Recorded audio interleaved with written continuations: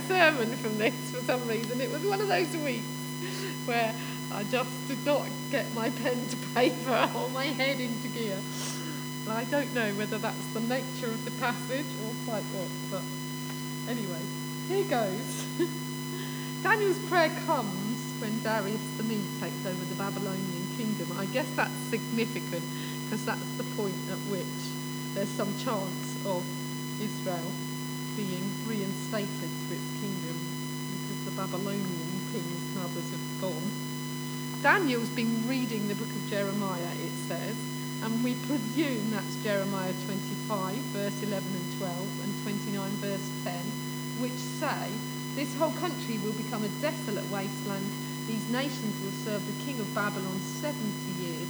But when the 70 years are fulfilled, I will punish the king of Babylon and his nation, the land of the Babylonians, for their guilt, and I will make it desolate forever, declares the Lord. And then in 29 verse 10, this is what the Lord says, when 70 years are completed for Babylon, I'll come to you and fulfill my good promise to bring you back to this place. So these words of Jeremiah were presumably written before the people were taken into captivity, as a warning that they'd be taken into captivity, but also as an encouragement that that captivity wouldn't go on forever. And it goes on to the verse that some of you will know very well, where it says, for I know the plans I have for you, declares the Lord, plans to prosper you and not to harm you, plans to give you a hope and a future. Well, the poor Israelite people have been 70 years in exile in Babylon. No doubt they found that a devastating time. This is their God that chose them, their God that took them out of Egypt, and yet they've ended up away from their homeland, away from the temple, their centre of worship, for 70 years, with their kings like slaves instead of rulers. This is definitely not looking like plans to prosper you and not plans to harm you. So I'm sure they really needed that word from Jeremiah and Daniel to take notice of it, because at this particular juncture in time they've had 70 years in Babylon, and there's that awful sense of this is punishment for our sins. We can't blame anyone else for it. It all must have seemed quite bleak for them, and they must almost have started thinking, maybe God does not love us anymore, maybe God doesn't have plans for us, maybe God isn't going to pick us up and take us back and take us on. And you get something of a sense of all that in Daniel's prayer, because Daniel he's not complacent because he reads these words of Jeremiah. He doesn't think, oh goody goody, we're going home now, so all I need to do is just have a nice time. He gets on his knees, he fasts, he prays, he goes to God, and he reminds God of things. This is what you'd call a corporate confession by Daniel. He's speaking on behalf of the people, and he includes himself in it. We don't know what his walk with God is like, but he includes himself as a sinner and takes the sin of the nations from the past on himself and voices it. So he's identifying with the people. If you were there this morning, I don't know how many, but probably most of us, it's a Catholic prayer, I'm going to say. In other words, he's speaking on behalf of all the people of Israel as one nation under God. He says he's speaking on behalf of those who've been scattered everywhere because they're round and about because of the sins. It's both a confession of Israel's sin and what you might call a confession that acknowledges the greatness of God. So we've heard from our songs and in the reading, Daniel declares, God is awesome. God is faithful to his covenant of love. God is righteous in everything he does. God is merciful and forgiving. And because Daniel understands that about God, and he understands that God will keep this prophecy of Jeremiah's, he knows that even though at the moment they're stuck there in exile, he can appeal to God and he can remind him, this is what you said, God. You said after 70 years we'd be back in Jerusalem again. He also, though, confesses the shame and guilt and wrongdoing. He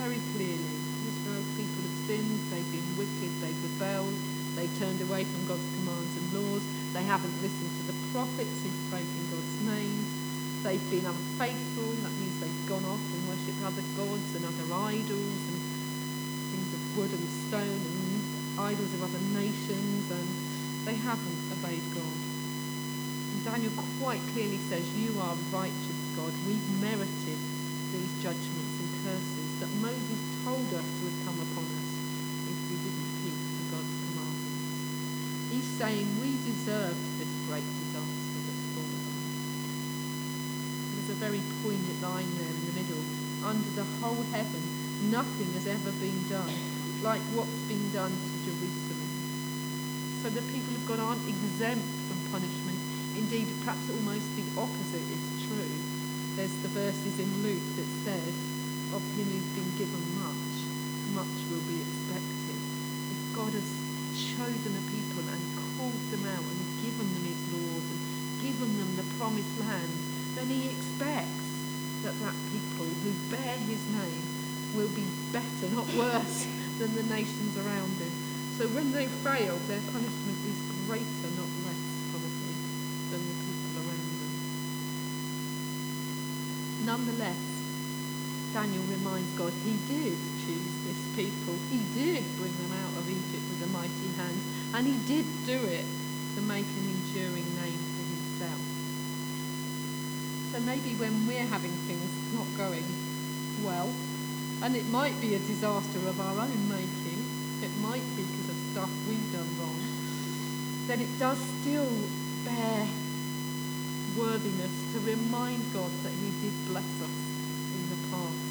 And that helps our faith to rise again and think, actually, God, you didn't do that because I was amazing and I was worthwhile and I was fantastic and because I never got things wrong. You did that, God, out of your mercy. You chose me out of your mercy to do things for you. And so God still has a plan for us. So we remind ourselves of what he's done in the past so that we believe again he will do more things in the present if we turn to him in penitence and faith.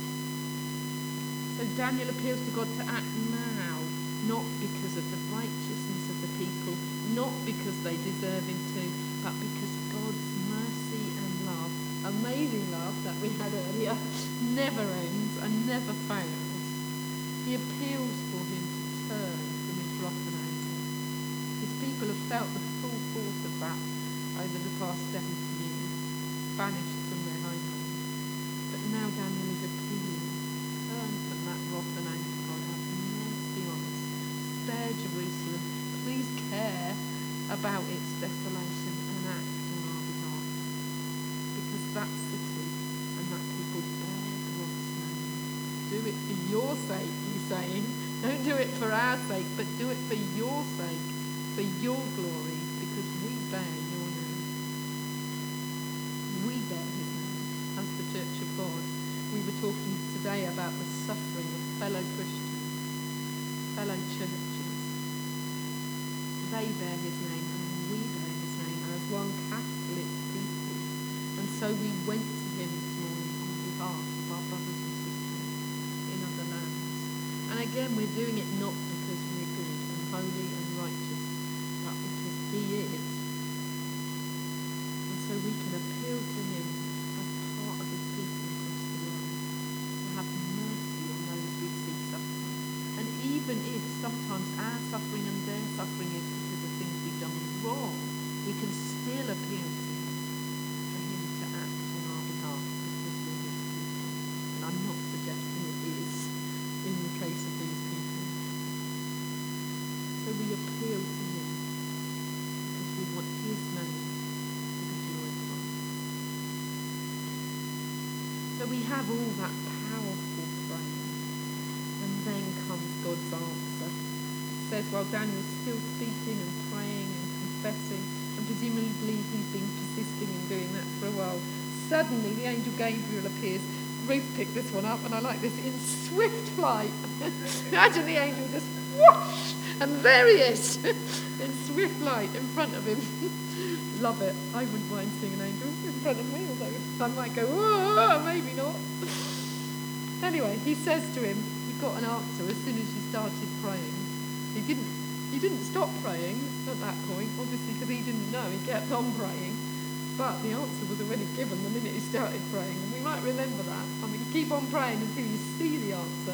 But God hears it straight away. Straight away. And Daniel's told he's highly esteemed. Wouldn't we love to hear God say that about us? You are highly esteemed. And actually, of course, we all are highly esteemed in Christ. We're all covered in his righteousness. Then we come to the answer. Girls and boys, men and women of God. I'm not going to tell you the explanation of the answer. I will tell you a couple of suggestions. But it made me smile because you have all that and then you have this really tricky answer. It's not just a, yes, your prayers have been answered. I'll send your people back to Jerusalem. You can rebuild it and resettle and you'll live happily ever after. Although they do actually get back. Yeah, although they do get back to Jerusalem and resettle because the 70 years has been completed, and so they do go home and they do resettle. But this is a much fuller prophecy than that, and it's caused no end of wrangling over the centuries. It makes me laugh that it says to Daniel, I've come now to give you insight and understanding, because I couldn't help thinking, well, I wish you'd given the commentators and me the same level of insight and understanding, because they all disagree about what it means. There you go.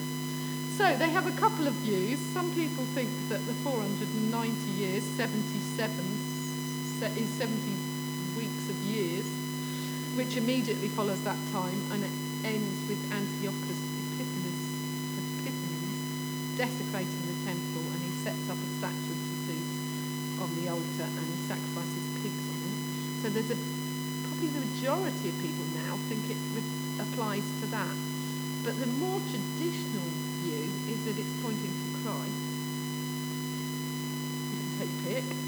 So verse 24, for example, I understand where they get to that from verse 24, because verse 24 says that transgression will finish. And obviously one, as a Christian, would think, oh yes, Christ's death on the cross finishes transgression. It talks about the atonement being achieved. Another way of saying atonement is at-one-ment, so it's God's people being reconciled to God. It talks of the bringing in of everlasting righteousness, and that word everlasting would immediately do to me ping. Well, nothing's everlasting until you get to Christ. It talks about the sealing up of vision and prophecy, and some people explain that as the Old Testament being finished in Christ and a new covenant being set up, and it talks about the anointing of the most holy, and again some people say that's Christ. And then verse 26 talks about the anointed one being cut off and having nothing, which could refer to Christ's death. So the more traditional view is that it's talking also prophetically pointing forward to Christ, but probably the bulk of people now think it's referring to the events that immediately follow. I'll leave you to make your own decision. If you want to spend a few hours studying it, believe me, there's plenty of stuff on it. And I can't say I've made a really clear decision. But sometimes it means both and.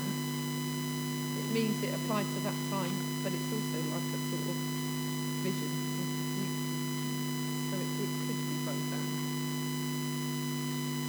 So, in summary, we can see that in this passage, God has got plans, he's got perfect plans, which will always be fulfilled.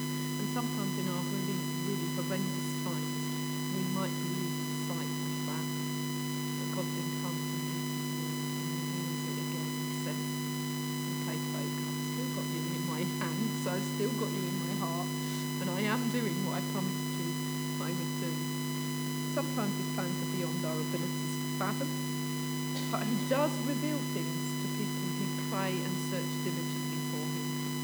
And we are called as his people to pray, to be humble, to recognise and confess our sins, but also to believe not just in the might and holiness of God, but in that amazing love and the grace, which at the end of the day is alone the thing that saves us, not what we have done. And so we trust as we pray on behalf of our nation, on behalf of